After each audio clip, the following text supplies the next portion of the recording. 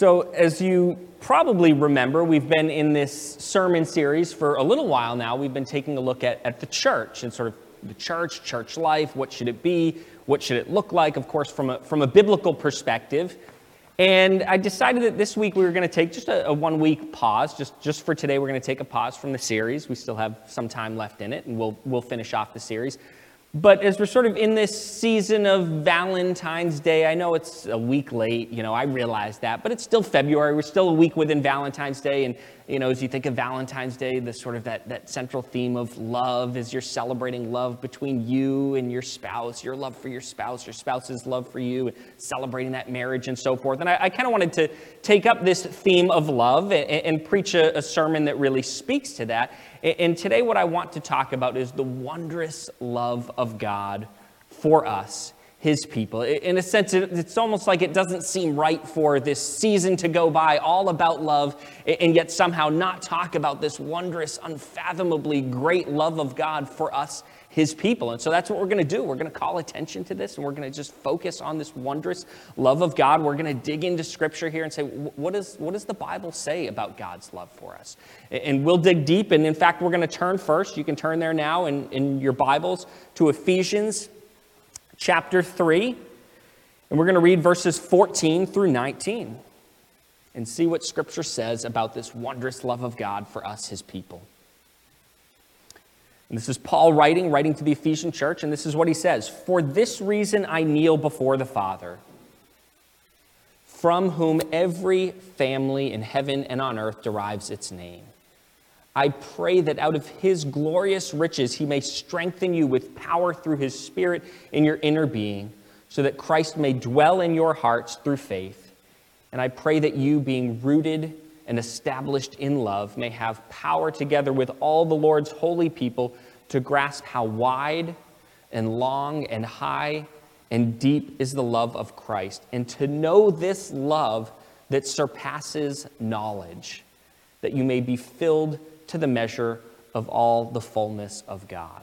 Right in here, just look at how Paul describes this wondrous love of Christ for us, his people. In verse 19, he says, "And to know this love that surpasses knowledge." This is the love of God. This is the love of Christ for us, his people. It's like, it's too great to fully wrap our heads, our minds around. It surpasses knowledge. It surpasses comprehension. It's just too great. It's so unfathomably great. We can get a sense for it, of course. We can comprehend it in a sense, and yet in its fullest extent, it's like it just surpasses man's ability to even fully grasp, fully comprehend, right? That is the wondrous love of God. It goes beyond even our ability to fully understand it, right? And yet the reality is, Paul here, as we think of what's his desire for the Ephesian church, he wants them to grasp, even if they can't truly fully comprehend, as he says, right? It surpasses knowledge. Yet at the same time, to the best of their ability, to the extent that man is capable of,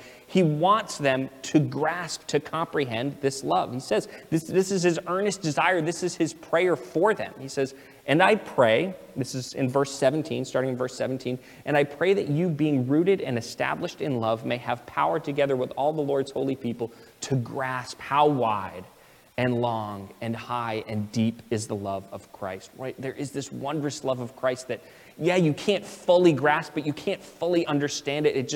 It boggles the mind. And yet at the same time, my earnest desire for you, fellow Christians, he's saying over in Ephesus, he's saying, my desire for you, my prayer for you is that to the extent that man in his limitation, in a sense, we're not, all capable in every way, right? We're limited. We're finite creatures. We're not like God, infinite. Yet even in our finite mental faculties and abilities, to the extent that we're able, I want you to grasp this love that sort of knows no bounds, to understand, right, how wide, how long, how high, how deep, the wondrous extent of this unfathomably great love of God. This is his desire for the church. And as we think about this love, right, the reality is our minds should be blown, right? As we think about this unfathomably deep love of God for us, as we think about, just sort of who we are fundamentally. The reality is, all too often as we think of ourselves, our natural inclination is sort of to think of ourselves in comparison to some sort of terrible human being in human history. So we think of Hitler or Stalin or name your person, and we say, I don't seem so bad. But if we really see ourselves through God's eyes, right? He's perfect. As we think of how he sees us in comparison to his perfect standard, he sees us as these sinful, wretched creatures. And yet, even in spite of that, he loves us with this love that surpasses knowledge. As we think about that, our minds should just be totally blown. We should struggle to wrap our heads around that. It does, in a sense, surpass comprehension. It just boggles the mind that we're these sinful, wretched creatures. What do we deserve? We don't deserve love. We deserve, right, for God to pour out his wrath upon us, and fiercely so. And yet, in spite of that, right, in spite of the wretched creatures we are, he loves us, and wondrously so. So much so that he suffered and died, right? He sent his son, Christ came, suffered and died for us to lead us back to him, to make a way. And as we think about that, it's just this amazing love that our response should just be to have this sense of awe and wonder. This love of God, it's just so baffling, so incredible, so wondrous. Again, it just sort of goes beyond even our ability to fully grasp it, to fully wrap our heads around it.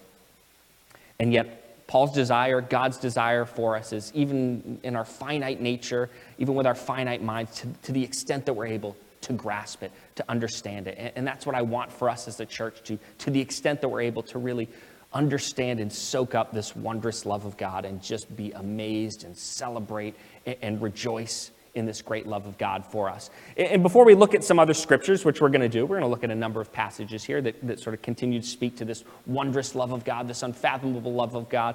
I just want us even to think through human history, right? Maybe just sort of do a little breeze through scripture, human history, and see God's love throughout all of human history. And we see it all over the place. We can sort of hit the rewind button, rewind awfully quickly, go all the way back to the beginning, all the way back to Genesis. And what do we see? We see God creating. He creates mankind, and he does so in love. Certainly, he does so for himself and for his glory. That's why he creates. But he also does it out of love. Out of love, he makes us. Mankind exists because God was loving toward mankind so as to even make him exist. It's a loving gesture to even create. And he didn't just create mankind generally, but he created you. He created me. Again, an act of love shown toward us, that we even exist, that we're even here today. It's an act of love. And how did he make mankind? He made him good and perfect. We know that we sort of blew that all up on our own. We know the story of the fall and so forth, right? But he made us good and perfect. Again, just an outpouring of God's love toward us, to create us to begin with, and to create us good and perfect. And not only that, but to create this wondrous creation that's good and perfect all around us for us to live in and to dwell in and to enjoy. And he made us ruler over it all, his earthly ruler over that. And what a privileged position. And again, that's all flowing out of God's love for mankind. And if we then continue to move forward in the story, well, as I said, we sort of blew that all up. We sinned, we rebelled, right? And yet God doesn't say, that's it. That's it. Mankind sinned, Adam and Eve, you're going to go straight to hell. That's the end of mankind, done and over with. End of story for man. That's not how it goes, and yet, right? Quite the opposite. God is persistent in love, right? He says, as soon as that act of rebellion happened, God says, I'm going to make a way. I'm going to make a way for mankind, though you've sinned against me, though you've rebelled against me, and now this separation, right? You're rightfully, justly under my wrath. You're cut off from me because of your sin, because of these crimes committed against me. God says, yet I'll make a way for you to be reconciled and brought back to me. I will make a way for you to be forgiven. I'll make a way for you to be saved. And of course, we find the fulfillment of that, the culmination of it, of course, in Christ himself, who comes. And of course, what does he do? We see this wondrous love of God, this wondrous love of Christ in action. He doesn't just come, but he ultimately goes and he heads to a cross where he suffers and dies, where he is that atoning sacrifice for our sins. He says, I'll take man's place. I'll take man's sin. I'll take the very wrath of God that mankind rightfully deserves. I'll take it all. I'll pay for it all in full so that man might be forgiven, right, through faith in Christ. And we see that, and it's all, again, driven by love. In love, he did that for us. In love, he came. In love, he made atonement for our sin at great cost, immeasurable cost to himself. And so, again, we just look at human history. We look at Scripture here, and we just see God's love in action time after time after time, again and again. And I know I sort of fast-forwarded there kind of from the fall all the way to Christ. But even if we want to back up there and say, well, let's look at the history of Israel. Well, you can think of We can look at the Exodus story, and here's Israel, and they're in bondage, enslaved. In love, God delivers his people from that, right? Again, an outpouring of God's love for his people, Israel, and he delivers them from that. And then if we even sort of think of the general pattern of the history of the people of Israel, there are occasional bright spots in there of faithfulness, but sort of the general norm for them was honestly an awful lot of rebellion, of forsaking of the Lord, sort of going after other gods, not following the Lord, not following his ways, but rather rebellion upon rebellion and going after false pagan gods of the nations around them. That's sort of the norm of Israel's history. Whether you look at, even right after the Exodus, God leads them out of bondage in Egypt, and it doesn't take them long before they're rebelling against him. It doesn't take long for that to happen. And then you can even fast forward and you think of, the times of the judges and sort of the classic story of basically they forsake the Lord and his ways. They worship foreign gods, other gods. God gives them over to the nations around them. Right? And then what happens? God still is compassionate. He still is loving and compassionate toward his people. He raises up a judge and delivers them. And again, in love, he does that. And you can even fast forward more and you think of, the times of the kings. And again, you have a few good kings in there occasionally, but there's an awful lot of wickedness and rebellion against the Lord. And yet God is patient with his people in love. He is long-suffering with them, even when it is time for him to punish, and he does punish. God is still, even in the midst of that, gracious. We can think of the southern kingdom of Judah, and it's time for them to be punished because of their wickedness. And yet at the same time, even as he leads them into exile in Babylon, yet at the same time, he's gracious and compassionate. He preserves a remnant, and he restores them ultimately to the land. And again, that's all an outflow of God's love for his people. He is loving toward his people in a wondrous, unfathomably great way and in an enduring way.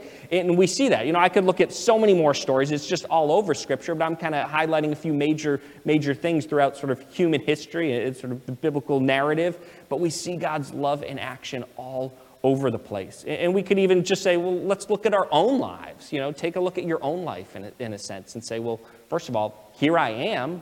Again, an act of love toward us just to even make us, for us to even exist. It's not like we have to exist. Steve doesn't have to exist, but in love, God said, I'm going to make you. I'm going to create you, right? And not only that, but he chose me to be one of his. He led me to faith in him, right? He's forgiven me and saved me. And again, it's all an outpouring of his love. It's not what I rightfully deserve. I deserve the opposite. And we could say this all for each and every one of us. We deserve wrath, and yet in love, he's saved me. He's rescued me. He's restored me to himself, reconciled me to himself, and I have fellowship with God and everlasting life in him. And again, an outpouring of love. And even as we think of all sorts of other little blessings in our lives, whether it's, for a lot of us, maybe you're married and you have a wonderful spouse. It's a loving gift from God. It's an outflow of his love to even bless you in that way. Or maybe it's you have kids. Again, another blessing from the Lord. Loving blessing, an outflow of God's love.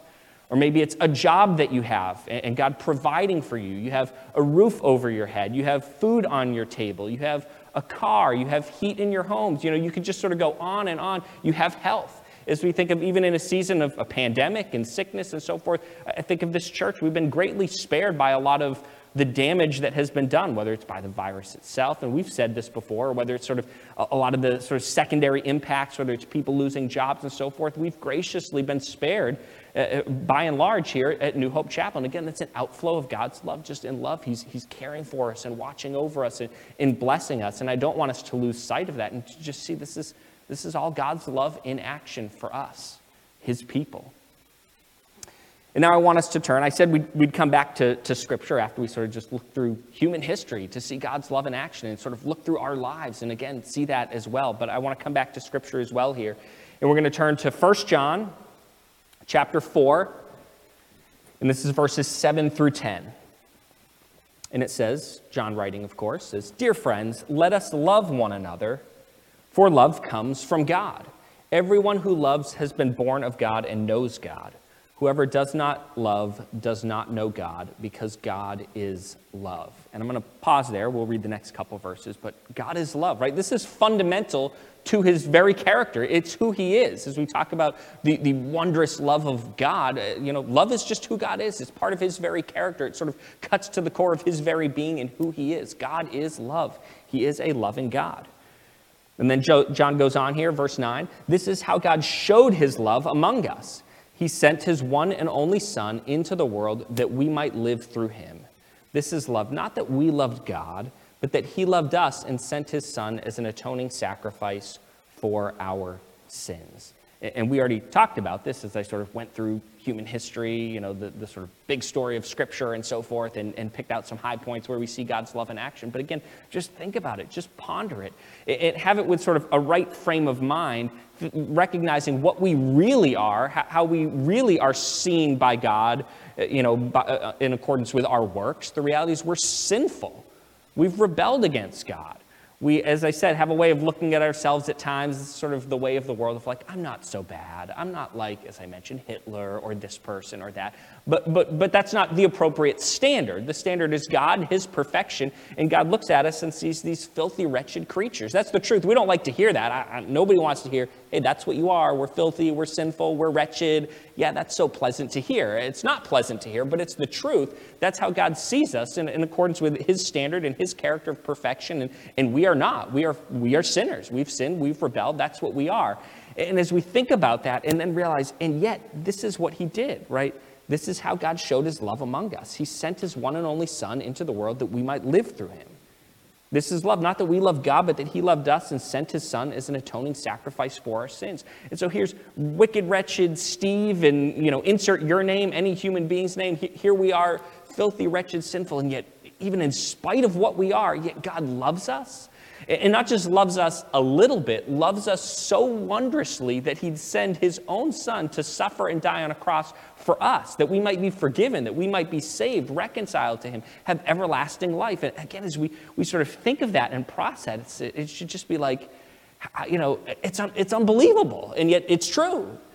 Our minds should be blown. We should just be baffled. There should be this sense of awe and wonder that it's like God would do that for me. I don't deserve it. I'm filth. I'm garbage. That's what I am. And yet God in love, even in spite of that reality, this is what he did for me in love. And just for us to be utterly blown away by this love, as we read in Ephesians, that surpasses knowledge. Again, it's like it's just too great to even fully wrap our minds around.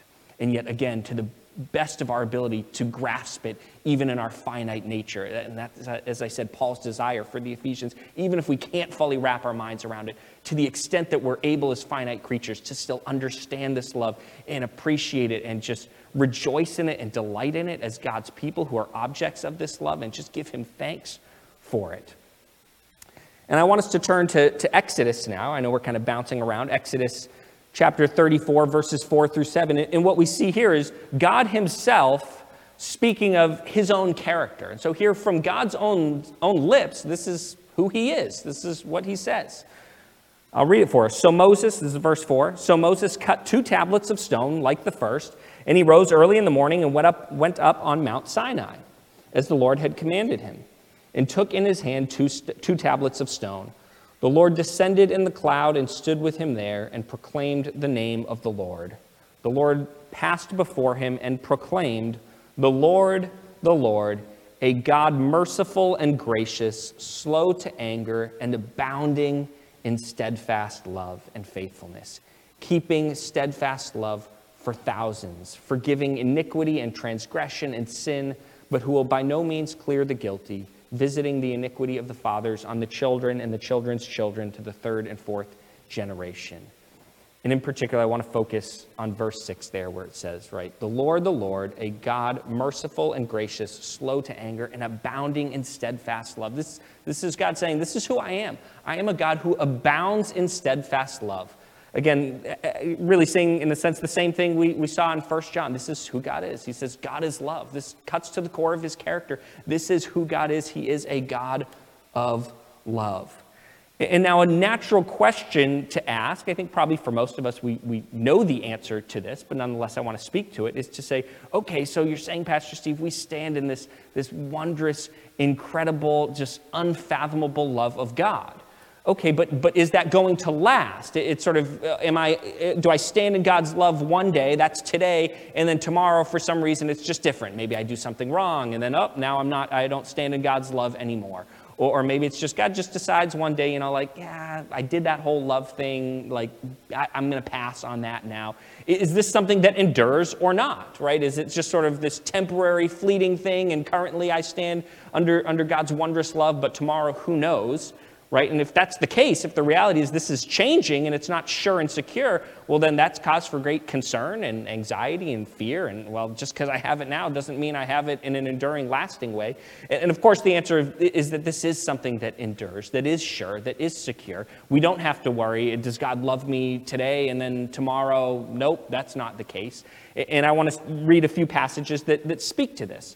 First, I want to read Psalm 136, verse 1. And it says, "Give thanks to the Lord, for he is good. His love endures forever." Right? His love endures forever. It's not like today he's a God who is loving, and then tomorrow, nope, that's done and gone, and quite the opposite. No, the reality is we are God's people. We belong to him. We stand under his wondrous, unfathomable love, and that is a love that endures forever. We belong to the Lord. We've repented and trusted in Christ. We're forgiven. We're saved. We're God's children, and nothing can change that. And we stand under his wondrous, glorious, unfathomable love. And again, that is enduring through all of eternity into the future. Nothing can change that. And Paul speaks to this in Romans chapter 8, verses 31 to 39. And I'm going to read it for us. And he really addresses this issue head on. And here's what he says, starting at verse 31. "What then shall we say in response to these things? If God is for us, who can be against us? He who did not spare his own son, but gave him up for us all, how will he not also along with him graciously give us all things? Who will bring any charge against those whom God has chosen? It is God who justifies. Who then is the one who condemns? No one. Christ Jesus, who died, more than that, who was raised to life, is at the right hand of God and is also interceding for us. Who shall separate us from the love of Christ? Shall trouble or hardship or persecution or famine or nakedness or danger or sword? As it is written, for your sake we face death all day long. We are considered as sheep to be slaughtered. No, in all these things we are more than conquerors through him who loved us. For I am convinced that neither death nor life, neither angels nor demons, neither the present nor the future, nor any powers, neither height nor depth, nor anything else in all creation will be able to separate us from the love of God that is in Christ Jesus our Lord. Right? Nothing can separate us. We are God's people, and nothing can separate us from his love. We don't have to worry about, yes, today God loves me, but is that going to be different? No, nothing can separate us from the love of God. That is what Paul specifically says here. Nothing, period, end of story. No qualification, no exception, no, nothing, no thing, no one can separate us from the love of God. We've put our faith and trust in Christ for the forgiveness of our sins. We're forgiven, we're saved, we're reconciled to God. We are his children, and we stand in his love, and nothing can change that fact. Right? We have that sure, securely, it is ours for all of eternity. And what a great comfort that is, right? The reality is, if this love is something that's insecure, we don't know, maybe it's here one moment, maybe it's not, well, then where is there peace and comfort in that? But knowing that, no, this is a love that endures forever, right? This cannot be taken from us, right? As Paul says, right? Nothing will be able to separate us from the love of God that is in Christ Jesus our Lord. If nothing can separate us from the love of God, if we know it's sure, it's stable, it's secure, it's enduring, it is for us for all of eternity, that is cause for great joy, that is cause for great peace to know we're the Lord's. We've trusted in him. We belong to him. Nothing can change that fact. We stand in his love now, today, but nothing can change that for all of eternity. We are his and stand in his love for all of eternity. Period. End of story. Again, nothing, no thing, no one can change that fact, can separate us from God's love. And as we think about that, again, the response should just be to delight in that fact, to rejoice in that fact. Again, this wondrous, unfathomable love, as Paul put it, right? This love that surpasses knowledge. We stand in that love. Again, our minds should just be blown that sinful, wretched you and me, that God has loved us even in spite of our sin so wondrously. He's loved us in a way that just surpasses true, full comprehension. And then that love that we stand in, it's sure, it's secure. It's not like we can be alienated from that we can be separated from that love of God. No, nothing can do that. We stand in that love forever, for all of eternity. End of story. And what a great comfort, what a great joy that is.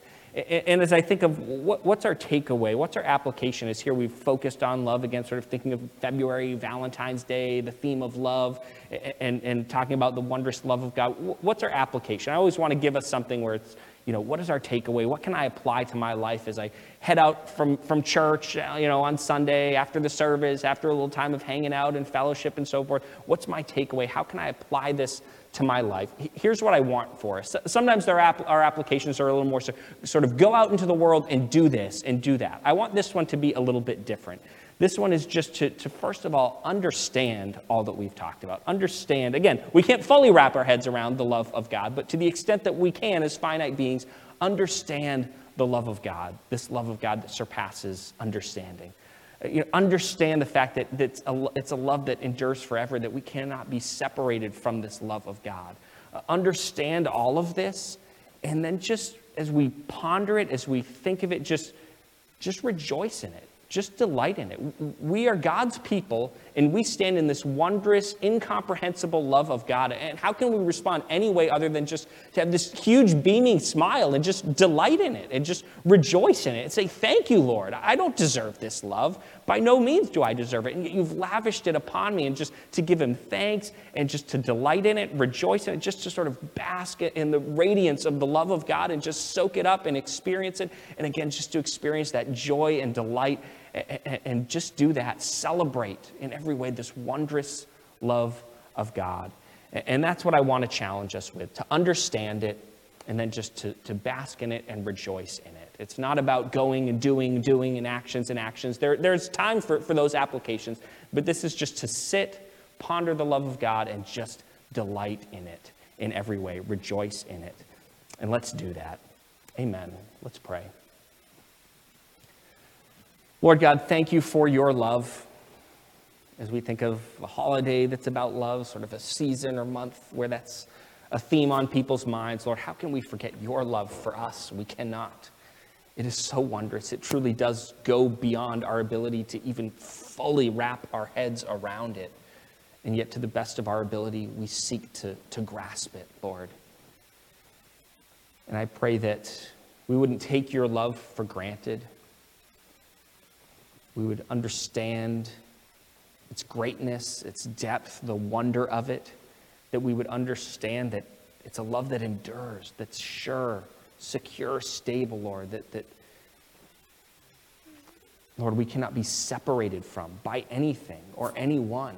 We are yours, we are your children, we stand in your love now and forevermore, and what a great comfort and peace that is. And I pray that as we ponder your love, as we head out from here, as we get in our cars and head home and go about our lives the rest of this day, the rest of this week, may we just take the time to ponder your love, just to experience it, to rejoice in it, to delight in it, to celebrate it, to give you thanks for it, and just to bask in that wondrous love. Lord, ultimately, as everything is, for your glory. Amen.